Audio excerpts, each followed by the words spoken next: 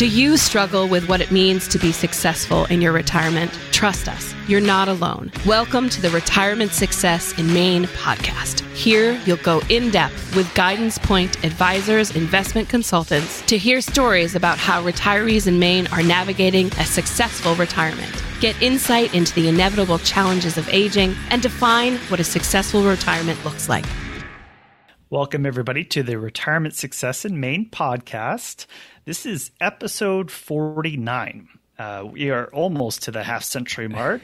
And I want to introduce to you my colleague, Curtis Worcester, the Allen's Coffee Brandy to my Moxie. How you doing today, Curtis? I'm doing great. I think I need a little Allen's to do a little better, but wow, I like this. Got to put the Allen's in the coffee cup and add a little milk, and you have your mixed drink. There you go. So, we typically do a guest, and we typically kind of do some sort of interviewing. We're actually going to do things a little differently today. And actually, Curtis and I both are sports fans, right? So, right, a little bit. So we just a little bit. I like listening to. I've listened to Christopher Russo, who's known as the Mad Dog, and New York City sports jockey guy, and he's all over baseball, and he kind of goes baseball. One of the things in his show he does on the Mad Dog show is he calls it sports potpourri. Right, he just covers everything, right? Anything you want to talk about, he just kind of calls it that sports potpourri. It's like, well, geez, that would be kind of a fun little thing to do for our show, is to do retirement potpourri. So we're titling today's show Retirement Potpourri. So we're going to cover a little bit of a mixed bag of everything today. The first thing we want to do is give you guys a little bit of an update on Guidance Point advisors. So a few things going on. One is we typically have three of us as co-hosts for this show. Today we have two. So I want to explain our colleague Abby is out on maternity leave. Yep. So had her baby out on maternity leave, and everything's going great there. We wish her the best and wish her well.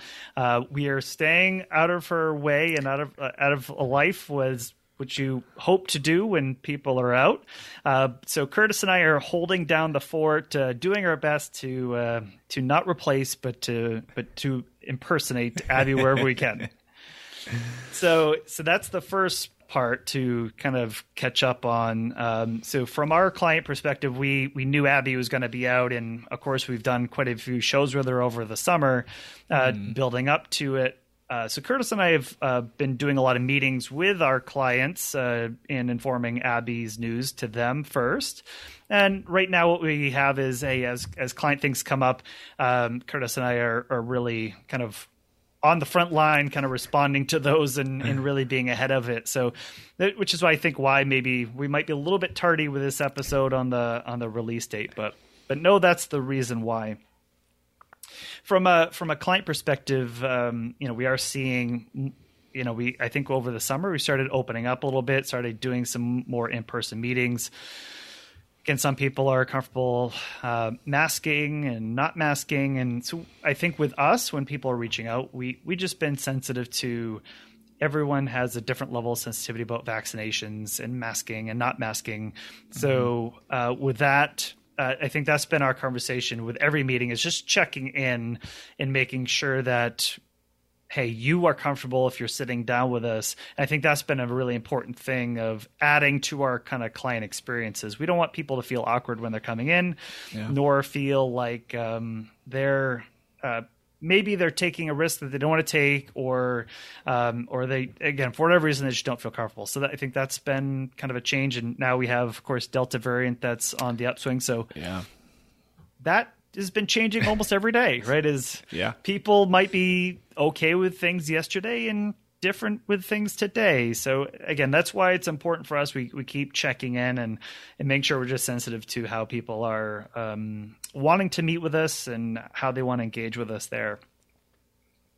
I'll also share we've actually we're going to talk retirement potpourri a little bit today, but we've actually experienced more and more of our clients either that were engaging with us pre-retirement have started to pull the trigger more. Is they're starting to say, look, I feel confident and comfortable enough to retire. Mm-hmm. I think there's been a lot of downtime for a lot of us, but for those that are especially pre-retirement, starting to visualize what retirement looks like and what they want it to mean. Mm-hmm. So we've done a lot more planning and done a lot more, hey, if this is the scenario, if I retire at this age and these are the things I want to do, can I afford it? Is that sustainable? All those things are being talked about right now with our clients. And again, I know we don't talk a lot about the stock market here, and every now and again we talk about different ways that we can invest that might be new. I know we talked ESG with Goldman Sachs' Catherine Board-Lemay the other day, mm-hmm. but that's something where we're obviously the rise of the stock market and positive results. I think that has led people to lots of different decisions, which we're going to talk about a little bit in trends here today. Yeah. So I think that's kind of the update. Again, I'll just kind of throw in for me. I have an 8-year-old, and he just went back to school the other day here. Things are going great there. So we were putting him on the bus and then picking him up when he comes off the bus. So that's kind of been our thing. Still doing for me, we'll work from home a little bit. We'll be in the office some, and especially wherever clients need to meet with us or not. That's kind of been a lot of the thing for us. So we're winding down summer, winding up fall, pumpkin everything, of course. That's right. And that's kind of the update for me. How about you, Curtis? Yeah, it's been a busy summer, as you know. So I actually got married in June. So the Guidance Point family is growing in more ways than one. We have Abby, that's right. Abby having her baby, and I brought in my wife now. So we're all expanding here. But no, it was great. It was a busy summer, kind of leading up to the wedding. And you talk about uncertainty with our meetings right now. That was uncertainty is a good word for it, planning a wedding in the heat of a pandemic. So, but no, everything went well. It was a lot of fun and couldn't be more thrilled. So that's my big news. Well, and congratulations, because I know that's just it's a big life milestone regardless. And I know our show is a lot about life milestones, and we all want things to go perfectly well. And it's, of course, tough when you have no control over things in our lives. Exactly. But also I know, from my own perspective, and Curtis from yours, and just interacting on a day-to-day basis, a lot of pent-up demand for weddings. So going to enough weddings and people that have been planning this for a long time. Yeah. And now that those are, so it's kind of like, I think that's added to the calendar stress as well, as we've been traveling to lots of family and friend engagements and weddings and all the family reunions and friend reunions. All those things it's been great. It's been really great. Yeah. Well, thanks for that. And I know we want to talk kind of next is a little bit about what's been happening with our show. Yeah. Right. And I obviously at episode 49, we've been getting some questions and, hey, where are you guys going to go next? And how have you guys thought, in Ben and Curtis and Abby, what are your thoughts on how this has gone? And that there's lots of ways to measure success, which is, we've talked about that ad nauseum. But here's, I think, one of the share. The first part is we've actually just celebrated our 5,000th download. Yeah. So I think starting this in September 2019. I say we're approaching 2 years here. Almost. So I think 2 years here. And probably, I think our first episode was September 15th or 16th in 2019. Yep. So of course we're recording, I think, in July and August leading up to it. Mm-hmm. But from an official release, so getting 5,000 people to tune in and hear what we have to say in a 2-year period is a pretty flattering thing, honestly, from our end. Yeah, my own end, anyway. Yeah, for sure.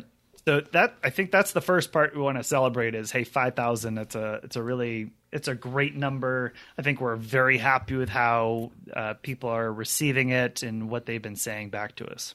Yeah, and Ben, I'll kind of add too there of that 5,000 number. I think we're around 4,500 of it's in the United States. But a piece that kind of stuck out to me, and I know we've talked about this off air, but we've had listens in kind of all over the world. You know, we've had Thailand, the Philippines, Canada, the UK, Ireland, Norway, Sweden, Germany, Australia, Taiwan, Belgium, Saudi Arabia, Mexico, Turkey, Singapore, Romania, the Netherlands, Antigua, Barbuda? I don't know Barbuda? Yeah. Kenya, Italy, India, France, Spain, the Czech Republic, and South Africa. So not only are we in the United States, we're pretty much all over the world. So that's pretty incredible, I think. And I ran out of fingers and toes there as you're doing it. So I think I got 26 countries out of that. I think you're right. Yeah. So out of, talk about, hey, we're talking about Maine. We're talking about people coming to Maine. Pretty cool that there's a little bit of, a dozen listens here and 24 listens there. And just people, again, searching for certain content, stumbled on the show, kept listening, kind of, again, pretty cool. So that's kind of the thing there. Also, I'll say, as you mentioned, we have listens all throughout the world in the United States. So again, I think if you had asked us 2 years ago, all right, guys, what do you think? Where do you think people are going to listen to it? Like, well, duh, Maine. You would right? think, yeah, Maine, and that's going to be the listens, which is it's fine, right? That's exactly what we were kind of thinking. But honestly, I think a third of the total listens are in Maine, but the rest are, as you said, 45 listens throughout the United States. It's really all over is kind of what's been happening. So we've had listens in every state but 6. Okay. And I'll call them out here because we need to shame them, people listening. So West Virginia, Iowa, South Dakota, Idaho, Alaska, and Hawaii. That's it. Wow. Yeah. So every other state has listenership and downloads there, except for those 6. So we're looking at you. We need you guys to tune in those 6 states. It's kind of spread out too. It's not like it's just one region. They're just kind of plotted. That's quite a road trip, and then of course we got to get to Hawaii somehow. But right, yeah, that's doable. But I guess if you're in Hawaii, why would you dream about retiring to Maine? I mean, you're kind of there, right? That's true. This is true. Also, kind of add, we did get a little accolade as well that we were named number 7 on the top wealth management podcasts you must follow in 2021. And I will say, I think there's about 18 different podcasts from firms that are much bigger with a lot bigger asset sizes and longer client lists than what we have. So I think what's pretty cool about that in terms of where we landed is that I think our show has some resonation here, that it's really it's obviously not just asking our own clients to listen to this and see if there's an interest. But also people that are outside of that, which I think why that kind of came on that list. And again, they measure it by domain authority and they measure it by reach and followership on different categories. So so that's kind of the thing there. I thought it was pretty cool. I was like, hey, geez, we're on this list. Yeah, and another kind of list we popped on, Ben, too. Chartable. Yep. So they are a podcast. They track podcast charting across all the major platforms. So our show has been in the top 1,000 measured on Apple Podcasts in the US for education. So I thought that was pretty interesting too. You and I talk about wanting this podcast, and Abby, we've had these conversations to be just a resource. If the listenership we've gotten has been incredible. But that wasn't necessarily the goal at the beginning. We just wanted to put a resource out there that people could listen to and hopefully learn a thing or two. So I think that's incredible that we're starting to get some notice there as well. Yeah, and I'll kind of joke too. So Chris, I know your mom is a teacher. Exactly. And my dad's a teacher. That's right. So kind of funny at the end of the day is like the apple not falling too far from the tree here. Right. And we're doing our thing in the financial planning and wealth management field. And here we are creating a podcast, which we're teaching, right? We're teaching, we're learning ourselves, and charting for education. So again, kind of, there you go. Again, kind of from a roots perspective of, nature and nurture. It's sometimes tough to run away from some of the genes and who you are and how you were raised and all that background. So that's pretty cool. Yeah. From, I guess, personal slants there. I agree. And last thing we just want to share with you about some of the success on the podcast. So again, social media is one way to, again, if we're kind of measuring people that are following and kind of, again, people can follow us lots of different ways. But one thing I will just kind of give a shout out to Curtis here for a lot of the work that he does. So Curtis has taken a lot of our shows and he's cutting up a lot of our shows into clips. And so for those that maybe don't want to listen or they can't listen for a longer period of time, or, again, some people are on certain platforms. They don't know how to read a podcast, listen to a podcast, or check things out that way. What Curtis has done, which I thought was a really kind of great way to promote the show, but also to have people connect that don't have time to listen to a podcast, was create clips of our show. So here's us asking a question. Here's what the expert answered. And that has really helped grow our followership. So if you combine Facebook and LinkedIn together, we're nearing 1,000 followers combined between the two. Mm-hmm. And we're getting lots of good reactions and comments and, all the ways that people interact on social media on those clips. So again, really cool way that people that have never checked out our show or, they can discover us. They can also see what we've been talking about. And it just is a really great way for people to access this. And we get it if people can't spend the hour or so to kind of listen to a show at a time. So again, kind of a cool thing that you're doing, Curtis. So thanks for all the effort there. Yeah, we just we need a new follower from each of our 6 states, and we'll get over 1,000 followers. So there you go. We'll get 2 birds in one stone there. Get a listener and a follower from each state. So, okay, so that's your guys' homework out there. If you know somebody in those 6 states, we need you to make a phone call for us and say, hey, can you check out this show? We wanted to also, again, kind of potpourri is another thing, is kind of talking about resources. And I know for a lot of people that we engage with is they're always kind of looking for things they should be checking out or things that maybe can help keep them up to date on what's happening. Mm-hmm. So again, this is hopefully a resource for you. And we're going to cover some trends here in a second. But one thing that I know Curtis and I have found really helpful in our team at large has been the American Society of Aging has a daily free newsletter.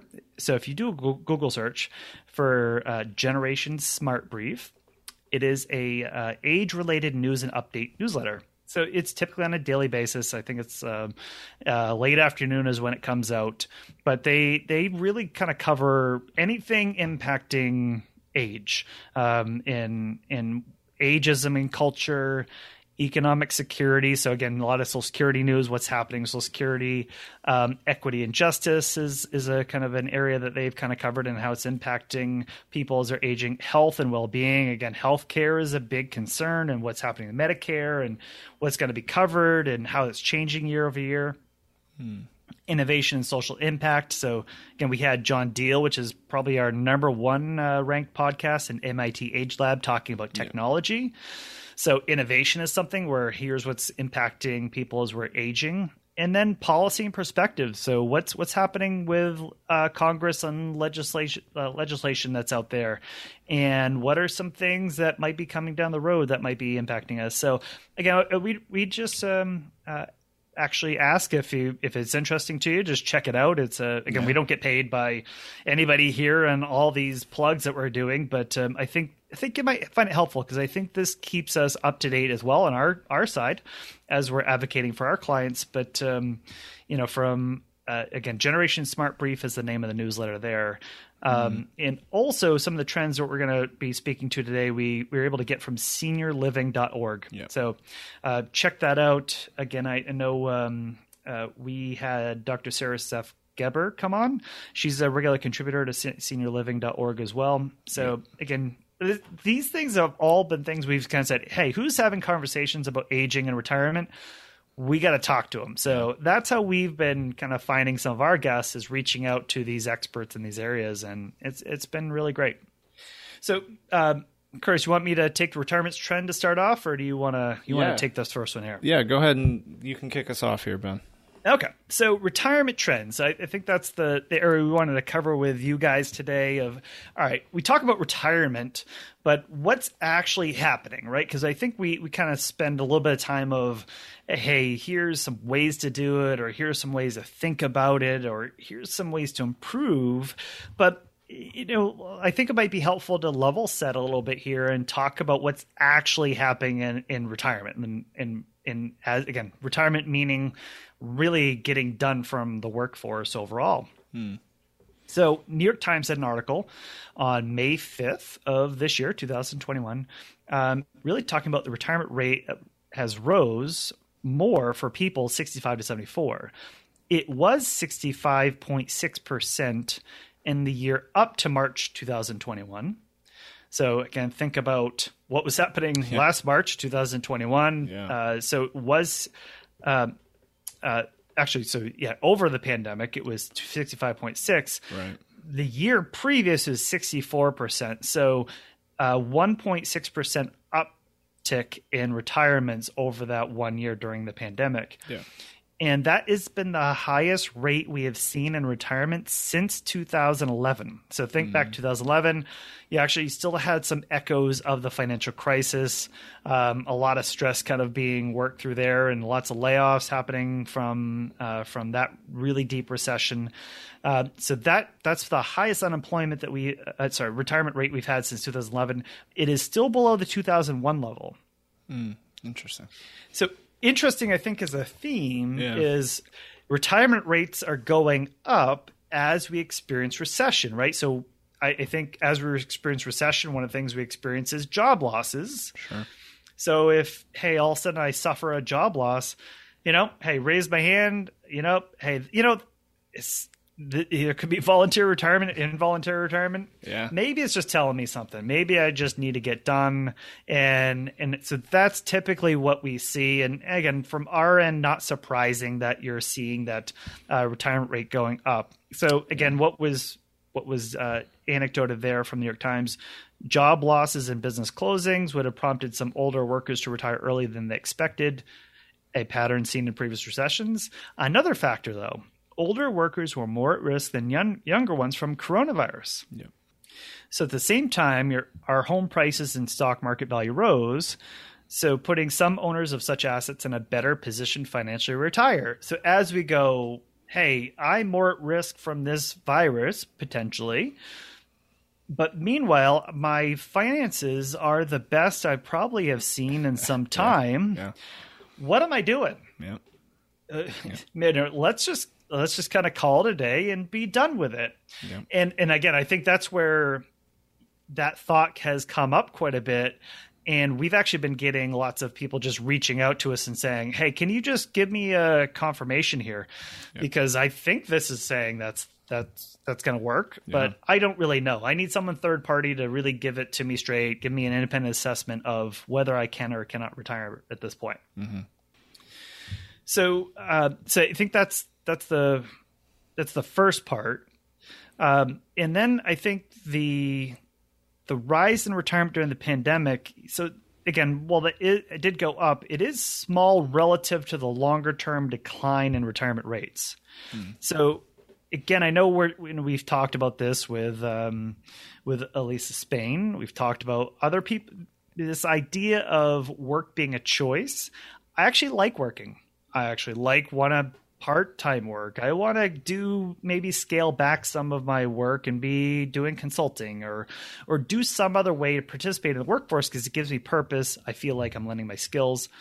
So actually, we're having a longer-term decline in retirement rates. Yeah. So what we're kind of hearing and seeing is, so we're living longer, so we can work longer. And also, we're in less physically demanding jobs, right? So the majority of the United States is turning into white-collar jobs, not blue. Yeah. And more recently, too, Ben, everyone's doing those white-collar jobs at home. Yeah. And the comfort level there has got to help. And I'm just thinking about one conversation you and I had and Abby had with a client over the summer, and they were saying, "Hey, I would have probably been retired in a year or so, but if I'm going to be able to work from home, I could do this for the next 3, 4, 5 years. Exactly. If I'm going to make that money and work from home, be more comfortable, be happier, in a place where I want to be." So again, I think that's a really great point you brought up there. And also people, there's a rise in the minimum age to collect full Social Security benefits. Again, we had that talk with Elizabeth Newport in one of our shows. So I think all those things are kind of lowering the retirement rate of how many people are retired out of the workforce. But again, so what's been expected is while it did rise, that it isn't expected to continue to do so because of all those things. And there might be people who retire, but maybe that was a false retirement. Maybe they come back to the workforce as well. Yeah. You think about early on in the pandemic, rewind to March 2020, all those people, that spike, as you talked about, who just said, you know what, no, like I'm done. This is it. I'm going to retire for whatever reason, whether it was health or they were forced to, because they lost their job or whatever it may be. I think that was an initial reaction there. And as the world has sort of shifted to this remote work, certainly there's capability to work remote all the time now, I think, in a lot more places. To your point, people may be going back. And top of that too is I think we might have displacement of work as well, right? Is there might be jobs that I'm thinking of healthcare.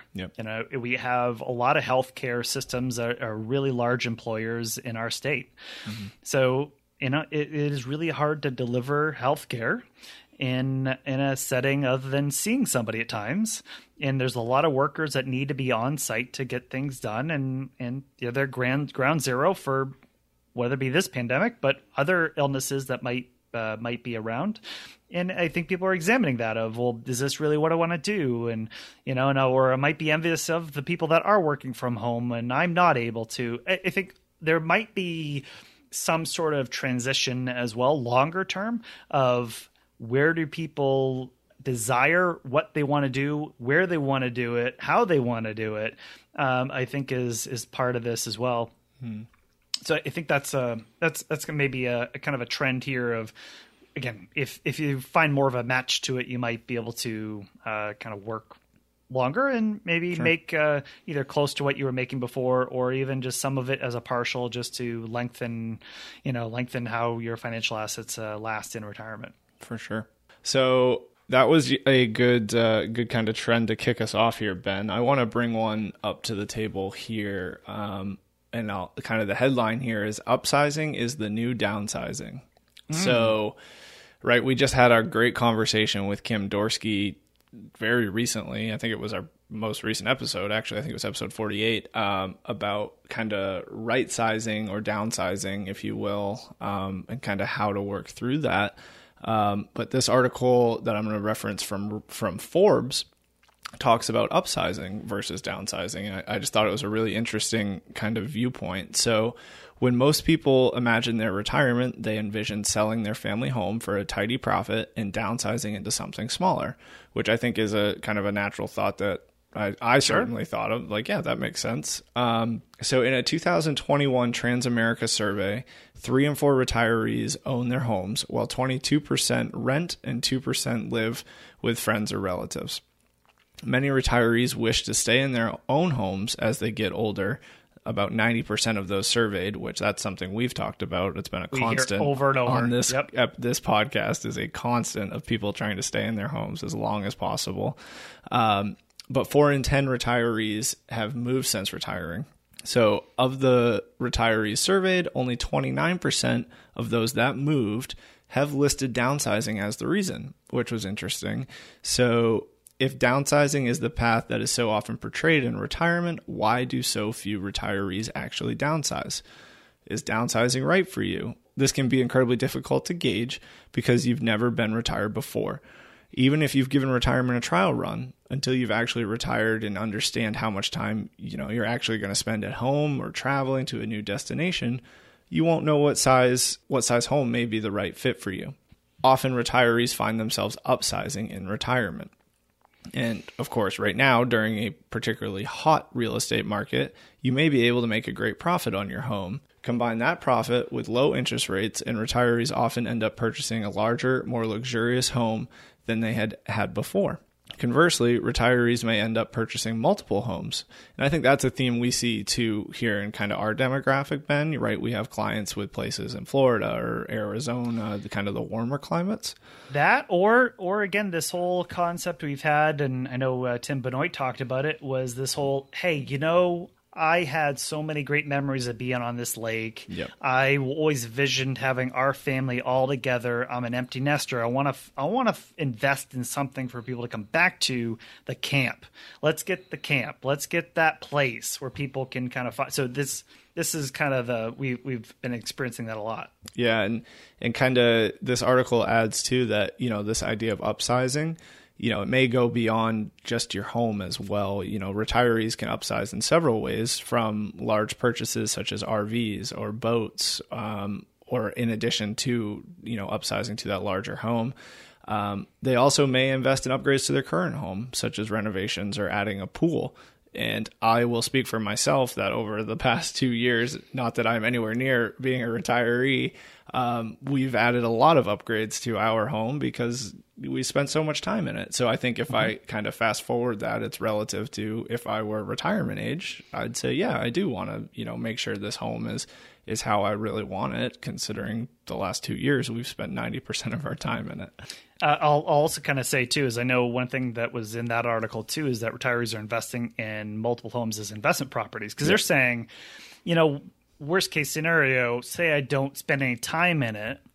Well, I am comfortable enough to do Airbnb in this. I am comfortable enough to rent that out and get investment income from it, but maybe helps pay it off as from a mortgage perspective, but also allows me to kind of have residual asset value from that. Because again, market values of homes have gone up here. Yeah. So I think those are something that has come up as well. And I know our colleague Abby is, she's very much in the investment property game, and that's something that her and her husband like to do together, and they like spend their time doing those things as well. But yeah, you're right. Is I think it's not.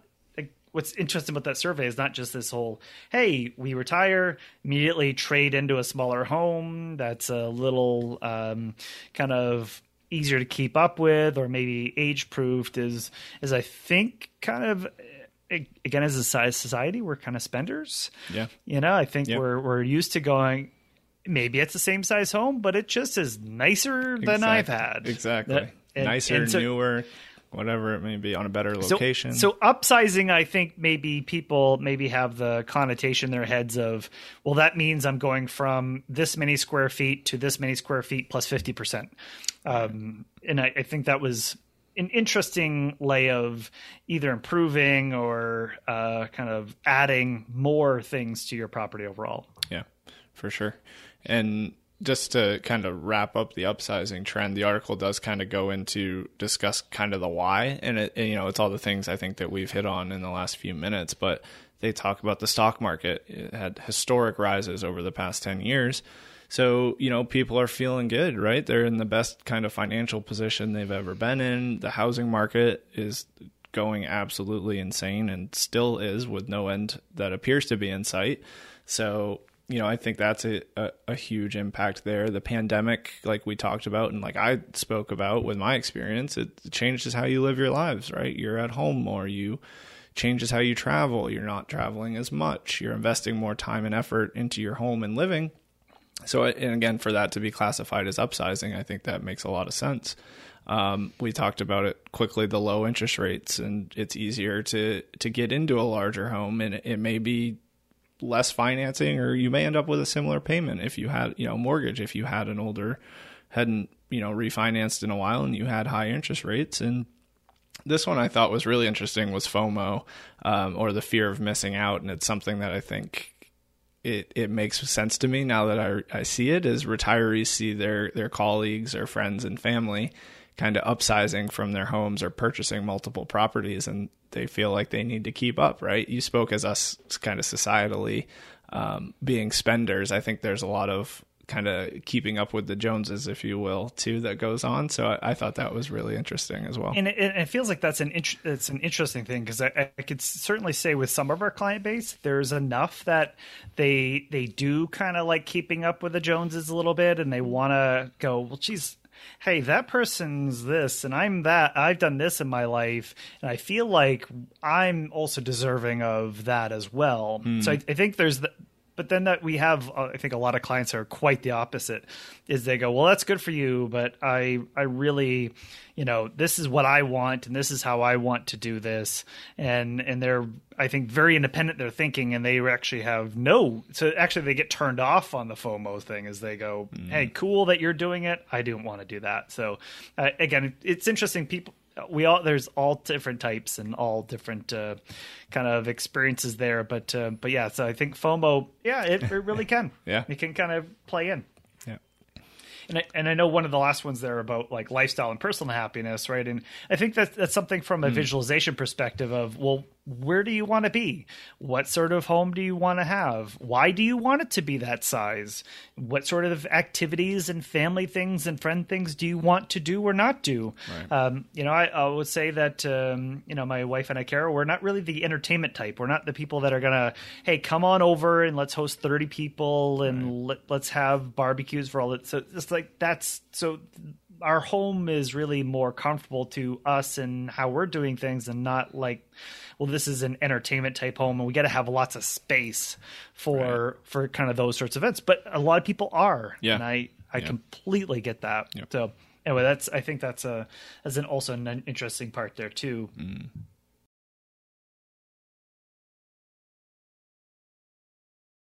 I'll add another trend here, which we're seeing is legislative policy change being discussed right now too, and kind of think back to 2020 during kind of coronavirus. There was the CARES Act, and the CARES Act had provisions in that which allowed people to really have access to their money if they were impacted by coronavirus. So again, the age 59 and a half, 10% penalty if you withdrew retirement money before that age. So that was waived if you had that coronavirus related expense. There were, again, suspending the required minimum distribution for only 2020. Things like that were happening. Secure Act was I think, the previous year, and kind of making some changes there as well. And I think the RMD age changed from 70 and a half to 72 was one of those changes. So what's being talked about is this another Secure Act 2.0 to get more flexibility for our retirement savings. And again, a lot of the clients that we have, they've saved a lot of money into retirement savings themselves. That's where a lot of their net worth is. So right now, today, this hasn't been voted on nor passed, but it has a good chance of being voted on and possibly passed. So if passed, the bill would further increase the required minimum distribution age from 72 to 75. Now, just a reminder of how that works is the RMD, if you have a retirement account, the IRS says as a percentage of your account balance as the previous year is 12/31, you have to take a percentage of what the value was. And you have the whole next calendar year to take that money to meet the minimum. That's a minimum distribution. You can take it any which way you want, but it has to come out of that retirement account. Again, some clients go, I don't need the money. Well, you could then do other things with it, just pad savings or put it back into a brokerage account and invest it there. But typically our clients, they live on this money. So usually the minimum doesn't come into as much of a play. So, but the talk is that it would increase from 72 to 75. So again, you kind of get two increases almost in 2 to 3 calendar years, potentially going from 70 and a half to 75. And they're big jumps too. Yeah. So not just like half a year or a year, it's like really pushing it. And also allows some older workers to make even larger contributions to their retirement accounts. Again, there's that catch-up contribution. They're being talked about really kind of using that to kind of super jump start your retirement if you're a late starter into that. Also, the pandemic has caused some analysts to project that Social Security Trust Fund may run out of money earlier than originally expected. So as a result, those near retirement may be tempted to start benefits early. We were having that conversation a lot. Yeah, a lot. Is, hey, should I just take it at 62? Because I know, hey, I'm just going to retire anyway. Why not do that? We've gone through the pros and cons, and Libby Newport, I think, did a good job talking through those pros and cons too. And recessions tend to lead to an increase in people starting benefits at age 62, the earliest age possible. So if you're nearing retirement, the timing of your filing decision is one of the most critical and largely irreversible retirement decisions you'll make. So make an informed choice. Generally, we suggest that investors in good health and with the means to do so wait as long as possible up to age 70 to start Social Security. So it's something where, again, I think we help people a lot in that decision of when do I take Social Security? When does it make sense for me? And again, part of it is we've talked about work here. If you are going to go back to work, there's that age, the earnings test, and that's something that's pretty important as well. And then I think lastly, there our clients are interested in exploring. Are they interested in exploring ways to become more flexible in the work lives in the 50s? That's a trend that we've been seeing a lot too. Yeah, is what if I want to go take a sabbatical for a year or two? What if I want to go work part-time some and then full-time? I think this whole like 50 to 65 year age group, again, what we've been hearing is they're looking for flexibility. They're looking for ways to be a little more independent in their work lives. And how are my savings aligned to allow this to happen? And we're seeing that a lot of our the people that are coming to us asking that question are not set up to do that. Yeah. So that's been some of our advice set is around helping people create the flexibility. Might not be the most tax advantageous way to do things, but it creates flexibility. And Curtis and I just had this conversation with a client, I think 2 days ago was something that we were talking about this. So anyway, I think that's something where is being explored more and more in our client set. For sure. So I want to kind of keep going here, Ben, on these retirement trends and specifically the idea of retirement, like why are people retiring, right? So that's kind of built around our whole show is this Retirement Success in Maine podcast and trying to find not only how people can retire successfully, but what it means to retire successfully, when's the best time. And that's when kind of ties into this why. So you teased this a little earlier with the seniorliving.org, but they had a research article about why people retire. And I just want to read off some statistics to you, Ben, because I thought they were very interesting. So the reasons for retiring can be voluntary or involuntary. When it's voluntary, the most common reasons are desire to do other things was at 48%. At a normal retirement age was 45%, and dislike of current work was at 14%. And I will say, for those of you doing the math on that, survey respondents were able to choose multiple answers there. And then kind of flip side of that, the involuntary retirements. So the most common reasons there were health issue was the leader at 29%. People having to caretake for relatives or friends was in second at 15%. Or being forced to retire, or there's no work available at 11%. So, and just kind of a little further more on that, 29% of people who retired in the year prior to May 2020 cited COVID-19 as a factor. These people were more likely to say they involuntarily retired due to lack of available work or because their jobs forced them to.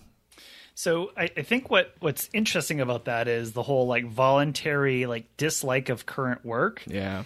I would have thought that would have been higher is kind of. I would have too, I think. My thought. So I know people like, again, they might go, even though I do dislike my retirement, I am going to wait for the retirement age. So maybe that's kind of the play into it. But I would have thought dislike. And I certainly, I'll agree with you there, Ben. I certainly would expect in the recent year and a half, 2 year window that number would even be higher, even if it was a short-term number, just because we've talked about people kind of reassessing their lives and how we live day to day and going through the pandemic. I would have certainly expected that to be a little higher as well.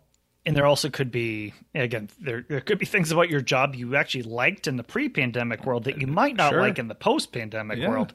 So again, that was a number which I thought was pretty interesting too. I want to throw out some more statistics there of kind of other ways that retirees are kind of accessing retirement or what they're doing in retirement. We thought this was interesting. Yeah. And I know we talked to Gray Divorce with Joanne Myers. There's lots of ways that people either they are single leading into retirement for lots of different reasons, or they become single in retirement for lots of different reasons. But actually what's interesting is we're seeing that dating apps are starting to help retirees find romantic partners. And among seniors 55 and over in 2021 Choice Mutual Survey, more than a third dated in the past 5 years. And among those who found love, 18% had success via mutual friends introductions. 13% found their significant other through dating apps. 12% met their partner through community events, parties, and other local activities. And 9% met their partner through casual or everyday activities. That's interesting. And 66% of seniors who use dating apps or websites ended up in a relationship with someone they met there. And you're seeing the typical the websites where Tinder, Match.com, Hinge, Plenty of Fish, Bumble, eHarmony were also really successful platforms. So again, kind of going in this realm of it's interesting from how we're seeing retirement change is that I think seniors and those that are 55 over especially, they're much more capable in technology, this batch, right? They're much more adaptable into, hey, you know what? I can hop on a website. I know how to create a username and password. I know how to set up a profile. That's not a big deal. Yeah. I can start engaging this way. So it's this I think that if you kind of rewind 20 years ago, that would have been that's very uncomfortable for this group.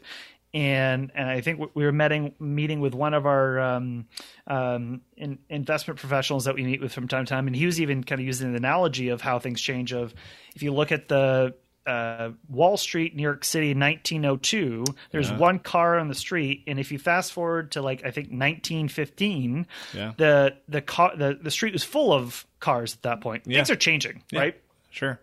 And I think that's the point here of, hey, even from the being confident, saying, hey, you know what? I still want to find companionship. I still want to find partnership in life. Sure. And hey, just because I'm a certain age doesn't mean I'm not capable or able to do all this stuff. So I think that was a really kind of cool thing, I think, as a takeaway from the statistic from senior living there too. Yeah, and kind of a few more statistics that I kind of want to throw in there, Ben, regarding technology.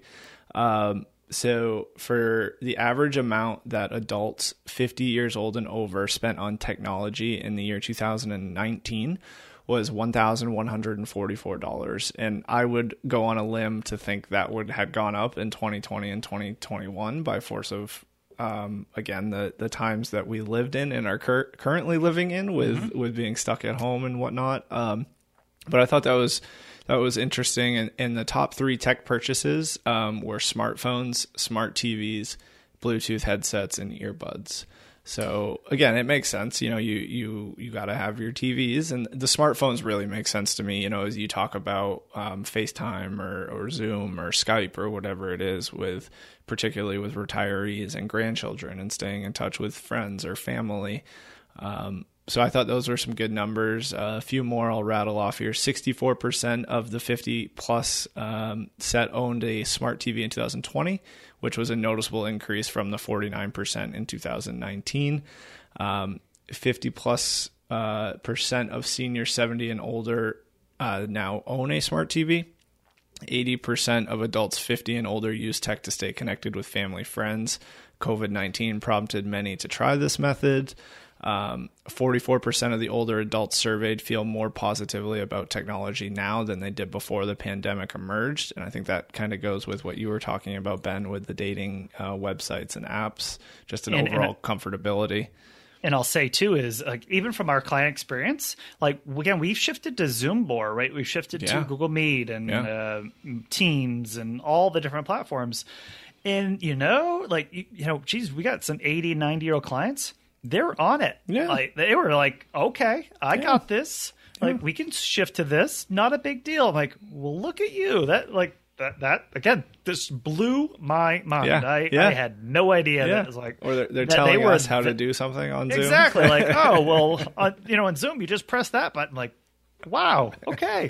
Good for you. Yeah. It's incredible. And if you don't mind, you want me to keep going off with some of these statistics we have here? Or, well, and I think the larger point here is just kind of like, again, having basically being tablet owning seniors. Yeah. That we're seeing the retirees use more streaming across the board. Yep.